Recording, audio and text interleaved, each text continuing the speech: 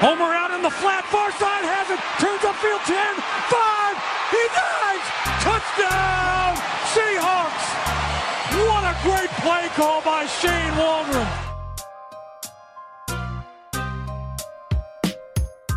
7:03 on a Friday. Happy Friday, everybody. Halford Bruff, Sportsnet 650. Halford and Bruff in the Morning is brought to you by the Dilawri family of Acura dealers. Experience the Dilawri difference today by visiting your nearest Dilawri Acura dealer today. We are in hour 2 of the program. ESPN's Brady Henderson is going to join us in just a second here to preview the Seahawks and the Rams. Hour 2 of the program is brought to you by North Star Metal Recycling. Vancouver's premier metal recycler pays the highest prices on scrap metal. North Star Metal Recycling, they recycle, you get paid. Visit them at 1170 Powell Street in Vancouver.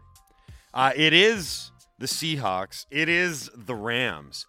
If you had told me, pretty much with everything Seahawks this year, I've used this bit, but this one in particular, because it also involves the Rams, I don't think anybody anticipated that these two organizations would be in this spot heading into a December 4th game at the beginning of the year.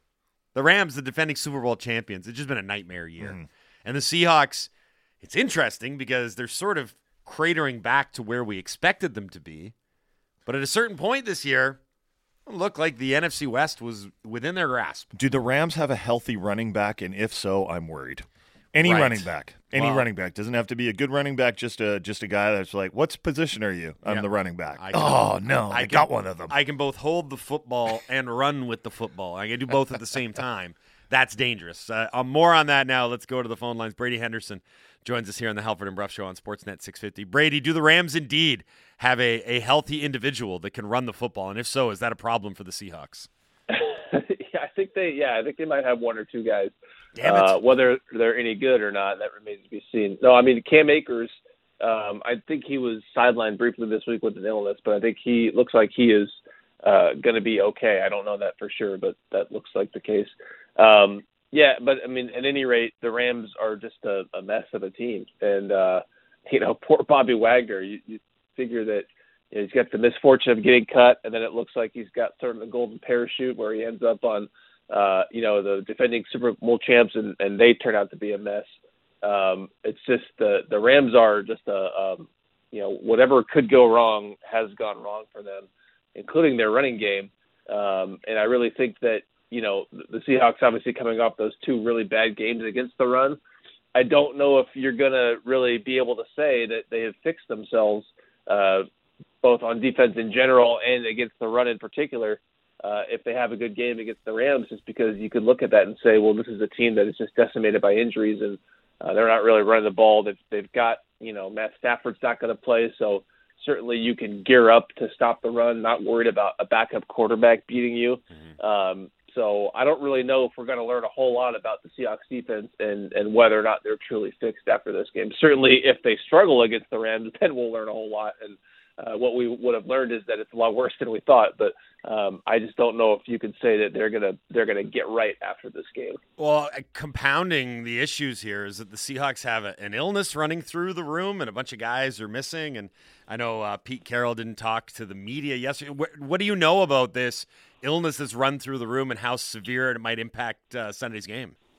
Yeah, there were 8 guys who were out sick for practice yesterday. That was there were 4 on Wednesday, so it looks like it got worse from one day to the next. There was just a ton of coaches and other players wearing masks at practice, so don't know what it is, again, because we haven't talked to Pete Carroll. We'll hear from him later today, but it did look like it had sidelined a bunch of guys. Now, the guys that were sidelined, I think we saw some of them, so I don't know. It didn't seem like it was bad enough to where all those guys had to be home. There may have been some that I didn't see, but that's injury-wise, they're looking good. There was only, I think, I don't think there was anybody who missed practice yesterday with an injury, but the illness you do have to worry about. Brady, the run defense, though, I thought they figured it out for a few games, but suddenly it's reverted back to what it was at the beginning of the season, and the word for that is embarrassing. Tampa Bay over in Germany, they had an issue stopping the run, and then against the Raiders, that I don't know if it was the worst one of the season in terms of run defense. I still have memories of Taysom Hill just taking the ball and being like, I'm going for a touchdown. But the performance against the Raiders was, for me, the most frustrating loss of the season, because that was a game that, honestly, the Raiders know how to lose games. And we've seen it this year, and they were willing to lose that game, but the Seahawks were unwilling to win it. And it was just very frustrating. And I'm just wondering what was being said after that game and what's been said in the lead up to this game against the Rams. Yeah, there was, they said the things that you would expect them to say about how sort of some of those issues from early in the season kind of reared their head again. And really, it wasn't, I think it was two things. It was them just getting overpowered at the line of scrimmage. You saw so many plays where, the line of scrimmage was just getting driven back. And I think the Raiders really won that battle on both sides of the ball. I think that happened a lot on when Seattle was on offense as well, and all the pressure and all the run game struggles that they had themselves. But there was just a lot of push by the Raiders offensive line, and you just saw a lot of missed tackles, including a bad one on the Josh Jacobs 86-yard touchdown run when, Ryan Neal is on the sideline because he hurt his elbow and his shoulder for that matter. But Josh Jones, his backup, is in there, and he just whiffs on the tackle. And that's not to single out Josh Jones because a lot of other guys were missing tackles too. But I think it was a combination of those two things. And, some of that was the fact that they were kind of gearing up to stop Davante Adams and some of the things they did coverage-wise in terms of, keeping a defensive back, back in coverage as opposed to having him play in the box as that extra run defender. I think that was part of it, and that kind of happened on that last play where you saw they were in a too-deep look.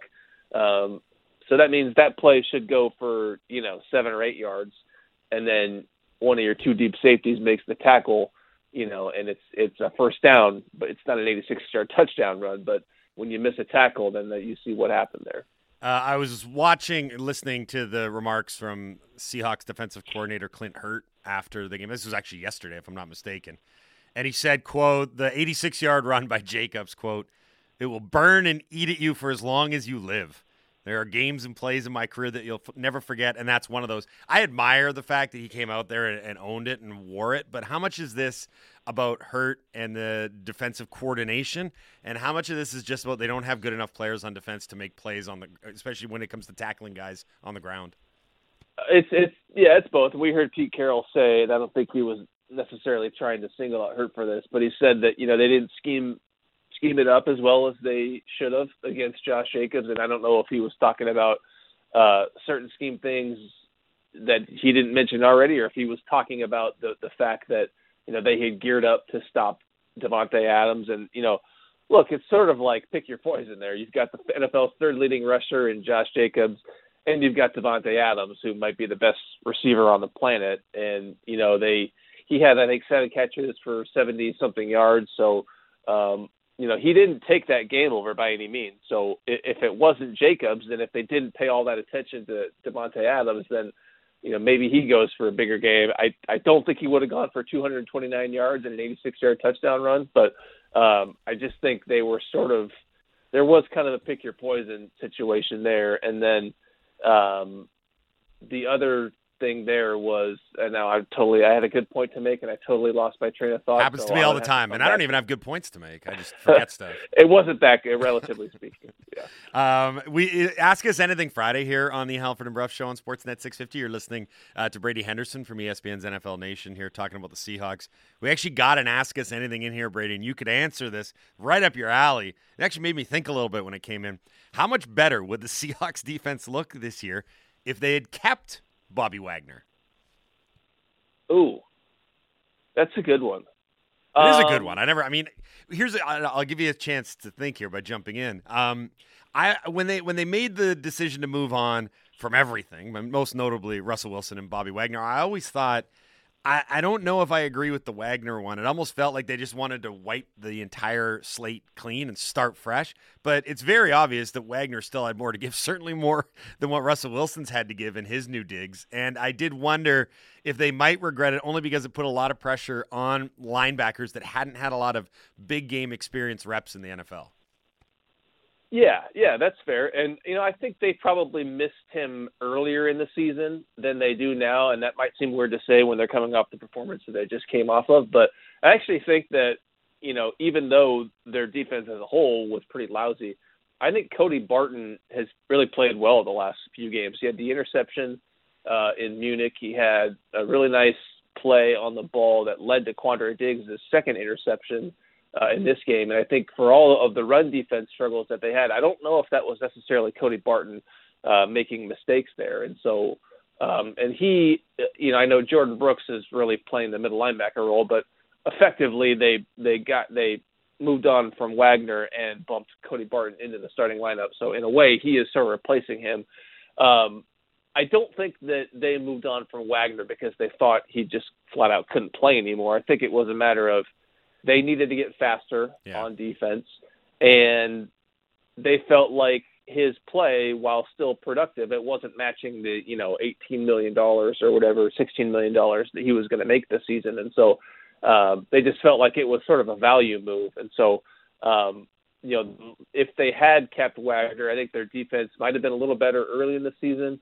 It wouldn't be as fast overall. And, you wouldn't have had, $10 million when you factor in the dead money, whatever that was. You wouldn't have the $10-12 million, however much they saved, to spend elsewhere. And so, whatever that money meant, I don't know if your team would be as better overall. So you could make a case that they miss him, certainly, and he looks like he is still playing pretty well. But there would be a cost to keeping him as well. The Seahawks are going into this game 6-5. They're right in the thick of that mushy middle in the NFC playoff picture. The games remaining are at home this week, at the Rams this weekend against a battered Rams team. Then you've got the Panthers, the 49ers, the Chiefs, the Jets, and the Rams again. So it's 6-5, and with that remaining schedule, where would you put the Seahawks' chances of actually being a playoff team when this is all said and done?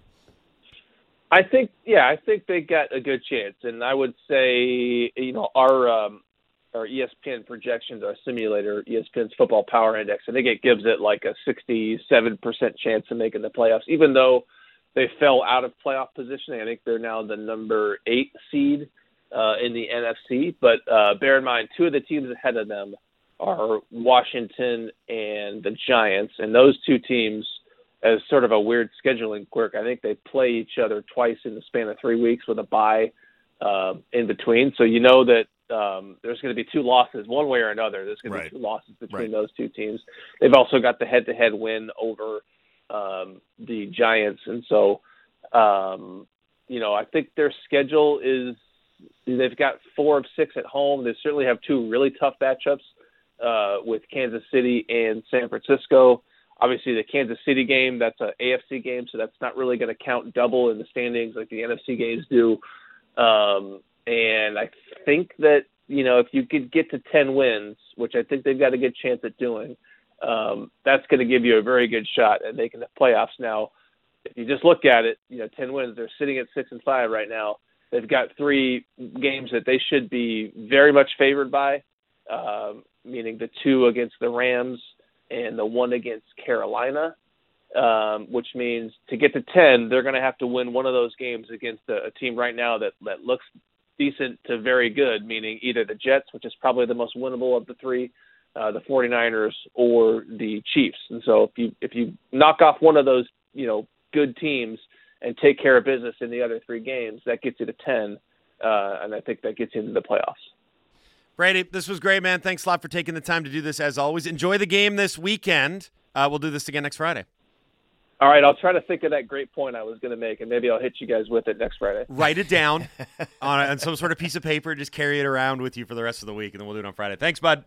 All right, thank you. See ya. Brady Henderson, ESPN's NFL Nation, here on the Halford and Bruff Show on Sportsnet 650. We got drama. Folks, we got drama from Qatar. A quick soccer report brought to you by CertainTeed, the pro's choice for roofing, siding, drywall, insulation, and ceiling systems. CertainTeed, pro all the way. Portugal went up 1-0 on Croatia early in that match. The Koreans then came back and scored, but it was chalked off due to offside on VAR review. Now, the more intriguing one right now is that Ghana and Uruguay have all to play for in this match. I don't know if you remember this. You remember when these two nations met at the 2010 World Cup? I do not know. Suarez had that very famous goal line red card handball to stop a sure goal going in for Ghana. Right. And then Ghana missed the penalty. Right. This is the rematch now. Speaking of penalties, it looks as though Ghana's about to get one. On video review, the VAR says that, it'll be a penalty. So in the 17th minute, in a massive, massive moment in this match, Ghana is going to get a penalty, and they could go up 1-0 on Uruguay. So there's a lot to be solved in this group, but it's all happening early as we're barely into 20 minutes in both matches. This soccer report was brought to you by CertainTeed, the pro's choice for roofing, siding, drywall, insulation, and ceiling systems. CertainTeed, pro all the way. It is Ask Us Anything Friday on the Halford and Bruff Show. Do you have a couple to do here? Okay. Austin and Langley, ask us anything. What can Team Positivity possibly say about the Canucks at this point? Is there anything that we can hang our hats on? Not that we're Team Positivity, but Pettersson's season. And even the last two games. And the last two games he's been awful. Like that. Kuzmenko's emergence and how happy he's made Andy. That's a good thing. Andy raised his eyebrows. See, Andy's not even that excited about Kuzmenko anymore. And the funny thing about Pettersson's season and Kuzmenko's season is that there comes with a downside because neither of those guys is locked up long term. And it's a waste of a good year. Yeah. So there's a couple things. The blue line. No. The story overall has been pretty grim. I know some people have been positive about Ethan Bear, but I thought he was pretty bad last night defensively. You see why this guy this is his third team, right? Like we've seen the story play out with defensemen around the league. And sometimes they grow into their careers as they last longer in the league and they go to a different team. And I'm not saying Ethan Bear has been dreadful overall. Like he's added something to the Canucks, but last night he wasn't very good, and you see why. He couldn't get into the lineup consistently in Carolina, and Edmonton was okay trading him. I mean, these are the types of players when you just quote unquote peck away at the roster and add these types of players, you're not going to find an unbelievable player there, right? Like Ethan Bear's a third pair defenseman. Yeah. Like, it's great if he plays well. And it's not that big of a deal if he doesn't, because you could just put Riley Stillman. I can't believe it. They've done it again. That is unbelievable. Gonna miss the PK. Wow. And they pan right to Suarez with the camera afterwards. Wow. He's like, it's their weakness. Yeah, clearly. Just keep giving them penalties. That is a huge development. In case you missed it, as we were doing our Ask Us Anything there. For the second time since 2010 at World Cup, Ghana has been awarded a massive penalty in a huge game against Uruguay, and they have failed to convert. That's a really stunning turn of events there. This time it was the captain, Andre Ayew. Wow. We are coming to you live from the Kintec studio. Kintec Footwear and Orthotics, Canada's favorite orthotics provider, supported by over 1,500 five-star Google reviews. Find your perfect fit at kintec.net. Brian in the van has an Ask Us Anything. What's a fair ticket price for the product the Canucks are showing on the ice? I personally wouldn't pay more than $40 for this team, regardless of the themed night. Yeah, Can I use Canadian Tire money? Monopoly money? No. You it depends on the opponent, right? Like Saturday night's game against Arizona. I don't know how much money I'd part with to go see that, but if certain teams come in, I'd go see them. But that's a hell of a thing to say, that your first consideration might be the opponent. Right? That's Vancouver Grizzlies style. That's what that was. It's been like that a lot, though, in the last 5-6 years, where you're always looking to the opponent first, It's sad to say, but I remember, when the Whitecaps had that game, the Canadian Championship against TFC, they had 50% off all drinks until halftime. Mm-hmm. Yeah. I mean, and I'm talking like alcoholic, non-alcoholic, everything, 50% off. I'm entering maybe if the crowd is wasted, they won't even notice all these defensive breakdowns. Hey man, I'm only half joking because how many times have we talked about it in this current financial climate that we live in. Yeah. You know, a lot of like hardworking middle-class families that want to take their kids out to see the biggest show in town. All the circus? Not the circus. The Bare Naked Ladies are doing a Christmas tour, but aside from that, it's ridiculously expensive, you know? Yeah. And you can't, look, God bless the parents that have the wherewithal to do this, but it's almost impossible to take a kid to a game and not get them like a bunch of stuff. At the very least, one thing. One thing. The one thing's going to still cost you $17. $11 tub of popcorn, right? $9.50 for Sour Patch Kids. Like, it's expensive. I don't know how you guys feel, but I've entered the point of the season already where the mid-season apathy is starting to set in, and it's set in a little earlier than it has in previous years. It's settled in at the 20 game mark. No, it truly has, and it's honestly going to take like this crazy Rutherford Alvin shakeup trade to really, I think, pull me back, or this massive long winning streak. Like I'm talking 7-8 games or something like that. I before wonder, I get excited again. I wonder how much of that goes into what ownership is thinking too, right? Like the product that they have to sell right now. And they're still selling it. They're still selling it. Like last night, it was pretty much full. There was over 18,000 people. I don't know if that's a full sellout. There were a few empty seats, like just a handful. The night probably helped. But if you look at it, but the same like Washington was full as well, right? And people will say, well, Ovi. Most teams have some sort of attraction, right? And even the Arizona game, well, it's a Saturday night game, and it's around the holidays. Some people like to get together and do stuff around the holidays. Not me; I'd rather go into a bunker. But true. The team is still selling, and as much as the Canucks have stunk out the joint a few nights at Rogers Arena, generally there's been a decent pregame vibe, and in the few games where they've played entertaining games, the arena has been absolutely jumping. Like, I still think there's a bit of holdover from we're actually allowed to go out and do stuff. Yeah, maybe. Now, right? Yep, but yep. I think with that getting a little bit, like, people have kind of not got their fill, but they're feeling a little more back to normal now. Well, you know who's getting screwed in all this? Well, just hold on a sec. Okay. But I'm going to be curious to see what season ticket holders are going to think going into next season, because the economy right now, there's a lot of people feeling really stretched. There's a lot of people that are looking at their mortgage payments right now and going like, those are either like really different mortgage payments, or wow, I looked at the breakdown on my mortgage payment. I'm sure paying a lot more interest as compared to principal. Companies are looking at it and going, man, the things are pretty uncertain right now. Maybe we can cut a few things out right now. Mm-hmm. And this Canucks team, it's just, to me, and I hear this from all my friends, it's just the same old all the time. Well, I'll add another wrinkle to this, and this is something that you've brought up on a number of occasions. The game day ops people are getting screwed over here because they do a really good job. They do a great job. They have made this product. Maybe we can bring a few of those people into the hockey ops. They seem pretty talented. Yeah, but they've made this product entertaining. Yeah. At least in terms of what they give you on a nightly basis. But I'll tell you what, that's going to eventually run out. Like, people are not going to keep showing up just because there's flashy videos and cool intermission gags. It helps, but it definitely helps. The in-game presentation is excellent. Yeah, but it's do an awesome job. But it's very. I mean, have you ever heard of an organization where that carries you to like capacity? No, you got to start winning. It's eventually. a results oriented.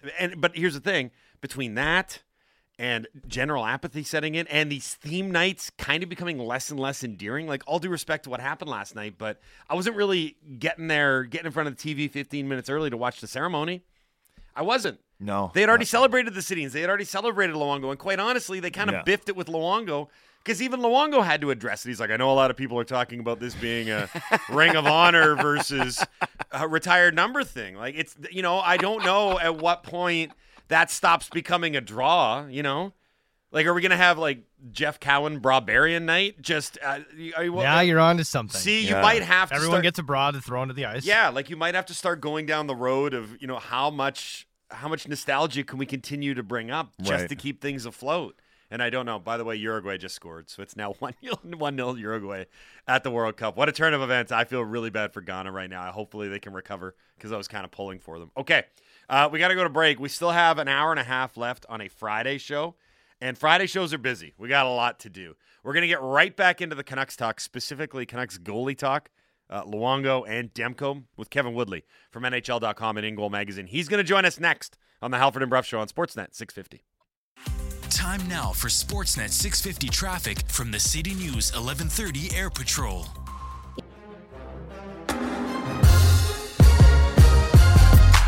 Demko makes another save. Here's a rebound for Hornqvist, and then Lomberg jams it in on the third opportunity. Demko's down and in obvious pain in the Canucks crease as the Panthers celebrate, and Ryan Lomberg makes it 3-0, and they're going to have to get the training staff out to attend to the Vancouver goaltender. 7:33 on a Friday. Happy Friday, everybody. Halford Brough, Sportsnet 650. Halford and Brough for the Morning is brought to you by the Dilawri family of Acura dealers. Experience the Dilawri difference today by visiting your nearest Dilawri Acura dealer today. Hour 2 of the program, we are right in the midst of it. Hour 2 is brought to you by North Star Metal Recycling. Vancouver's premier metal recycler pays the highest prices on scrap metal. North Star Metal Recycling, they recycle, you get paid. Visit them at 1170 Powell Street in Vancouver. You heard the call coming back from break there. That was Brendan Batchelor in yesterday's 5-1 loss. The Canucks lost to the Florida Panthers. They also lost the services of starting netminder Thatcher Demko. We do not have an update on Demko's injury, the severity, anything really. There wasn't an update after the game. We don't know much. And to be fair, the injury happened late at night and it's 7:30 in the morning. I wouldn't expect any kind of update until later this morning or maybe into the afternoon. But let's discuss this more. Joining us now, NHL.com, In Goal Magazine, Kevin Woodley here on the Halford and Brough Show on Sportsnet 650. Morning, Kev. How are you? I'm better than the Canucks. We'll leave it at that. Yeah. Low bar. Low bar. There's not a lot going right. You know, but to think that so many bad things could happen in the span of a minute, it's almost mind-boggling. Like you give up 3 goals, which is something in of itself. You lose your starting netminder to an injury. Now, look, I'm not going to put you on the spot and make you play armchair doctor here. I said the same thing to Laddie this morning when we were talking about it. Like, it's not fair. It's not right. But watching it, maybe just run us through what it was like watching, from a goalie's perspective, 3 goals in 59 seconds and then capping it off with what looks to be a fairly serious injury, at least by the way that Demko couldn't even get off the ice on his own. It was all a little bit surreal, to be honest with you, because I was still trying to figure out how the second one went in. Up on press row, the Rogers feed is like literally over a minute behind on the TV screens above us. So you're watching the replay on the ice, then you're looking up and waiting for the actual. So I was still trying to figure out how the second one went in or if it hit something, and the third one had already gone in. And so it was just kind of chaos in terms of trying to figure out what the hell was happening. But as soon as you saw the replays on the third one, it was pretty clear to me it was the initial save with the right pad and the way he went down, and then the way he reacted after that, it didn't look good. It could be one of many things, lower body related for a goaltender. The hunch, and again, like you said, not doctors, who knows? And I know everybody said he grabbed his hamstring, but my hunch would be probably, it certainly looked like a knee. You hope it's not.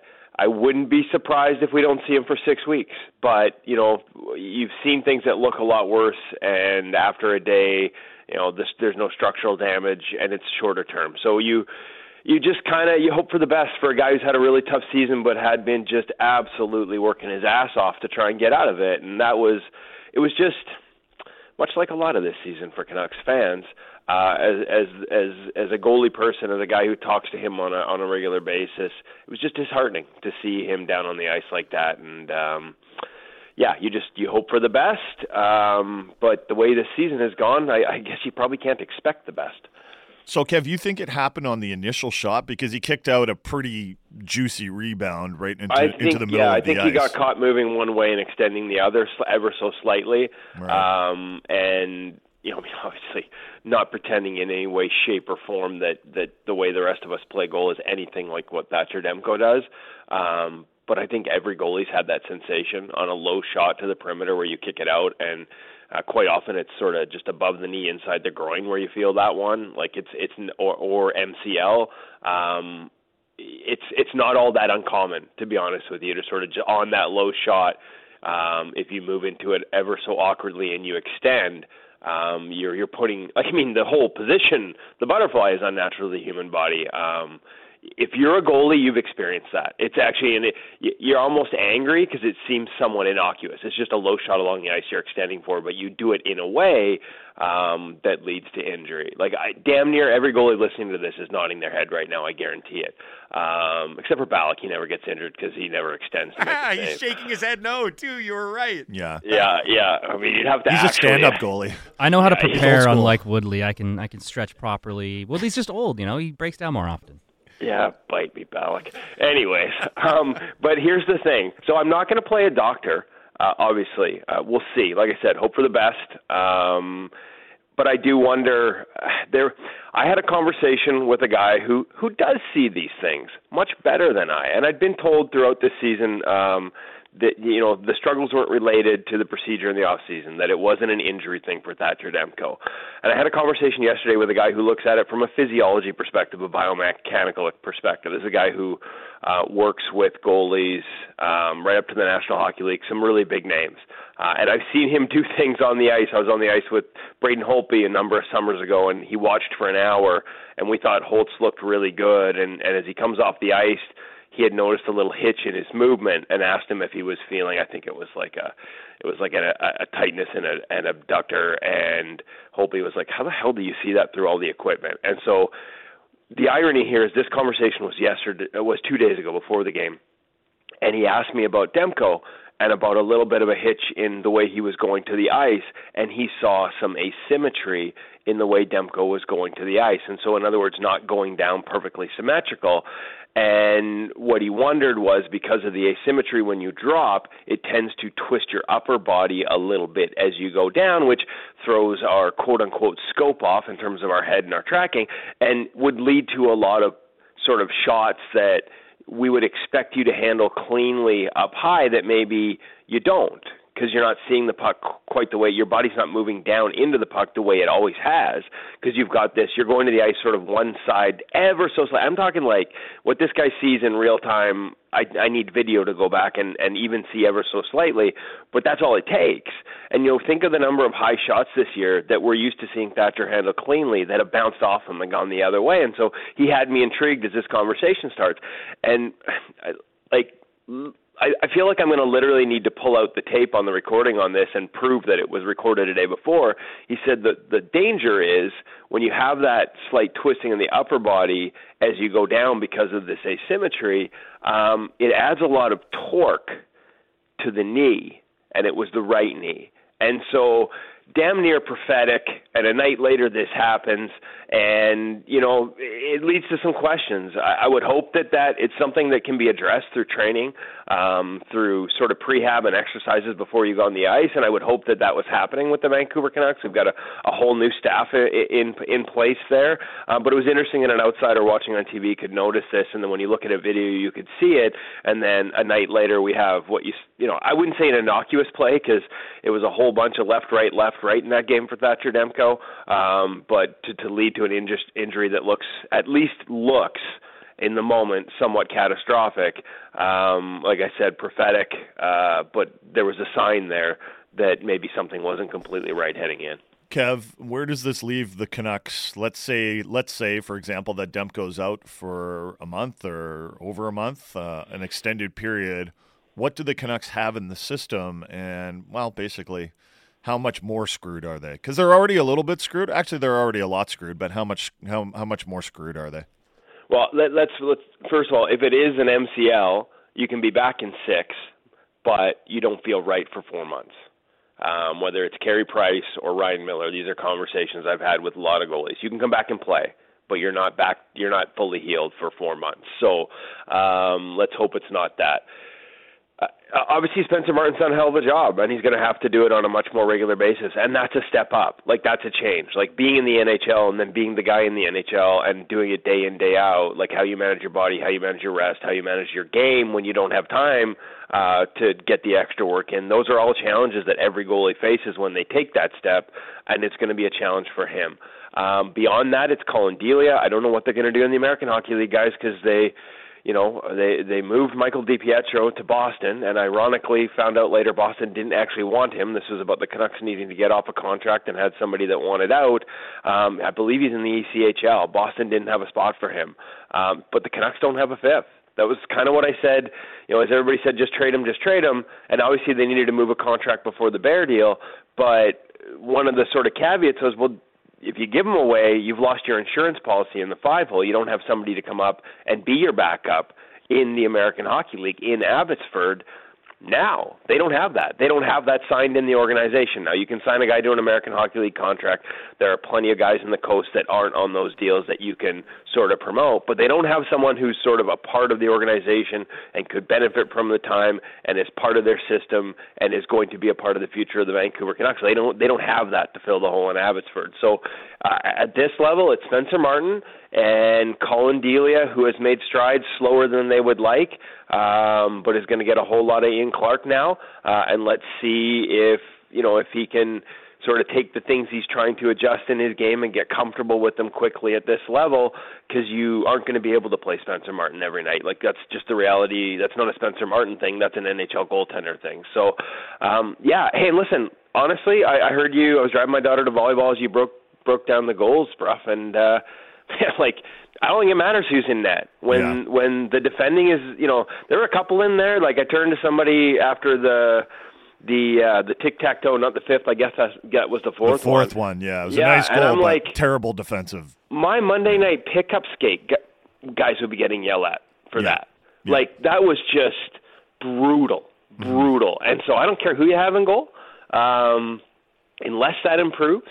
And we see signs every once in a while, but their inability to sustain it is, I would say, almost remarkable, but more just troubling. I don't know that it matters who's in net. For the record, our friend Rick Dollywall is saying the Canucks will know more today on Demko. Early word, it could possibly be a groin injury. Of course, Dollywall says that's not confirmed, but early word, maybe a groin injury for Thatcher Demko. And that's usually what you have happen when you extend out. Like I said, usually it's in the groin or MCL. Kev, I want to talk about Roberto Luongo going into the Ring of Honor. I know you've already had your say on this station, but it was pretty glaring to me that Luongo even addressed that in his speech, and he's addressed that in his remarks to the media. It was almost like he was playing protector to the franchise. Like, don't worry about it. It's not bothering me that much. The thing that matters is the nights like tonight where, like, we can all be together and, kumbaya, et cetera, et cetera. But there's a lot of beautifully, didn't he? Yeah, he handled it. I mean, I think the word class gets thrown around too much, but he did handle that with class and with grace. That's a better word.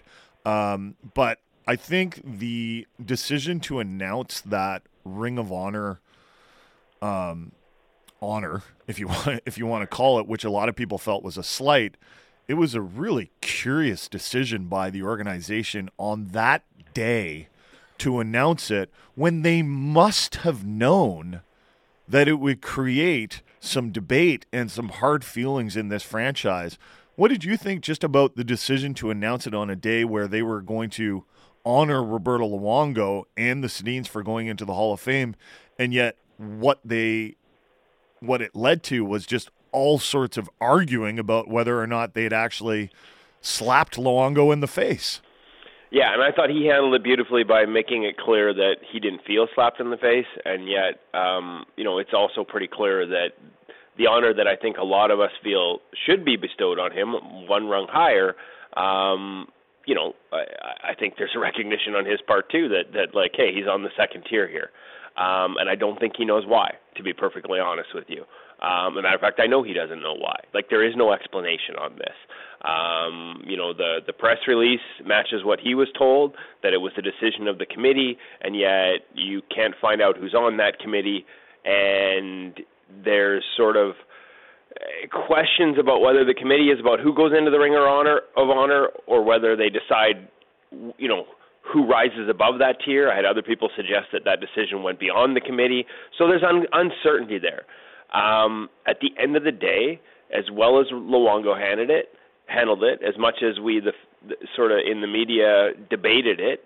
I think what maybe jumped out to me more than anything was conversations with people around the league and talking to others who had conversations with the group that was here in 2011, and part of that they felt that it was not a slap in the face, but just a miss, just a pure miss. Like you said, the timing, whatever it was, the fact that there didn't seem to be a lot of lead up to this, like that Roberto found out based on the way he described it, like only very recently. I go back to the renovations. Like everything just feels a little haphazard. As much as there's a lot of speculation about who made this decision and it being a slight, this may just be a mistake. Like this may not be purposeful. This may be, and it's a strong word, but this just may be incompetence. But it's a word that somebody else in the NHL used to me when describing what it looked like from afar to have a goalie of that stature that had his best years in this organization not raised to the rafters. Yeah. On a night you celebrated him alongside two guys whose numbers were. Yeah. Like that's how it looked to the outside. Mm-hmm. It looked like the organization pooched it. That's what people think of the decision, and not just Canucks fans or Canucks media who are biased, as I've admitted, about my feelings and having covered a guy who I think, and the Sedins will tell you, set the standard for the greatest generation so far of Vancouver Canucks hockey. But people from the outside saw the same thing. It's not just us debating it.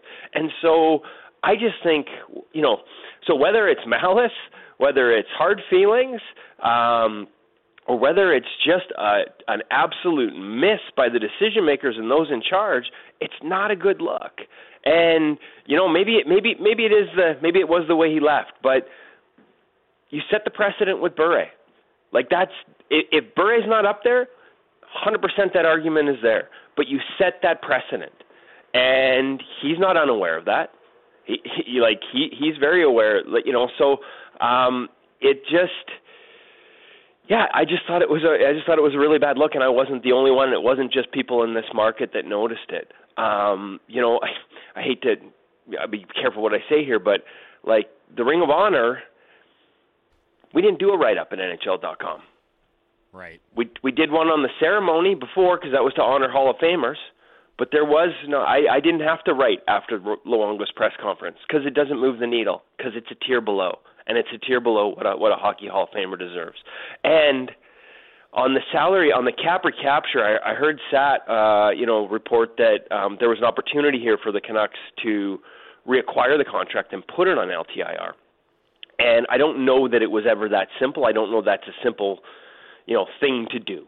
And so maybe it's unfair to say that was something that was easy and that they should have pulled off. But my understanding is it was suggested because a lot of people blame him for that, right? For retiring and leaving them hanging with that recapture penalty. Well, my understanding is the person that suggested the idea of trading the contract back to give the Canucks an opportunity to put it on LTR is none other than the guy they slighted last night, Roberto Luongo. From the greatest goalie in franchise history to the current fifth-string goalie on the active roster. Kev, you cover it all, bud. You do it all, and you do it well. Thanks for joining us today, man. Really appreciate it.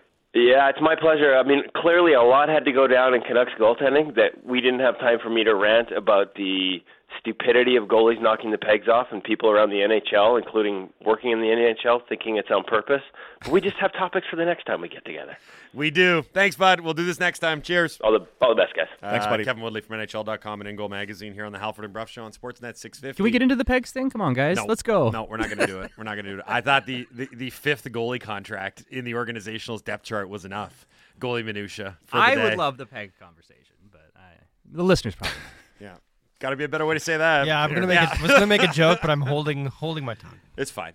For those that don't know what Greg is talking about, there was the what do we call it? A mini brewing controversy midweek. And it's all Matt Murray's fault, right? Well, started with Murray, then it went to Spencer Knight, I believe. Right. He knocked the net off as well. And it's about goalies obviously intentionally knocking the net off to gain an unfair advantage over their playing brethren on the ice. Which they would never do because we use the net to push off, and you can't push if the net is flying 5 feet towards the boards. See, even though you didn't want to talk about pegging, here we are talking about pegging. Why do goalies always have so many excuses? Why do they lack such accountability? It's always someone else's fault. It's always the defenseman's fault. It's always, the net's not on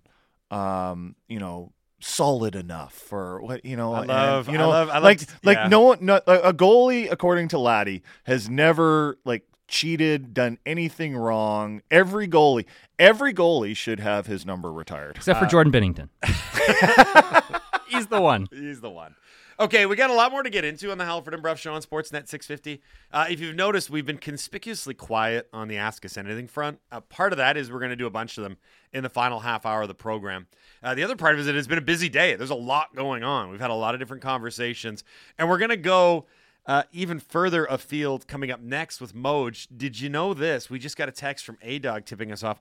Moj has some breaking news regarding the potential future of, for now, BC Lions quarterback Nathan Rourke. Oh, very interesting. Yeah, so okay. Moj is going to join us on the other side. You're going to want to hear that segment. He's got some updates on where Rourke might be playing football next year. Normally it's just food related. Like, what kind of eggs do you like? Well, that's true as well. We probably will get to the egg talk as well. We still got to give away those tickets as well. So right. Well, some more Ask Us Anythings. On the subject of Ask Us Anythings, Moj will do one. We're going to file more away in the Dunbar Lumber text line at 650-650. But I'll remind you now, text in your Ask Us Anything, or you can do What We Learned, but preferably Ask Us Anything. Hashtag AUA, hashtag WWL. You can either ask us anything or tell us what you learned in the last 24 hours in sports, but you got to add the ticket emoji to the text. If you want the tickets for Saturday against Arizona, if you want them. 7 o'clock Saturday night, Rogers Arena, pair of tickets to go see the Canucks and the Coyotes. And to answer your question, there will be no sweetener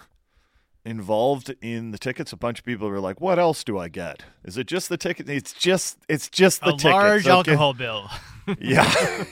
and you got to pay that. Yeah. You're listening to the Halford and Bruff Show on Sportsnet 650.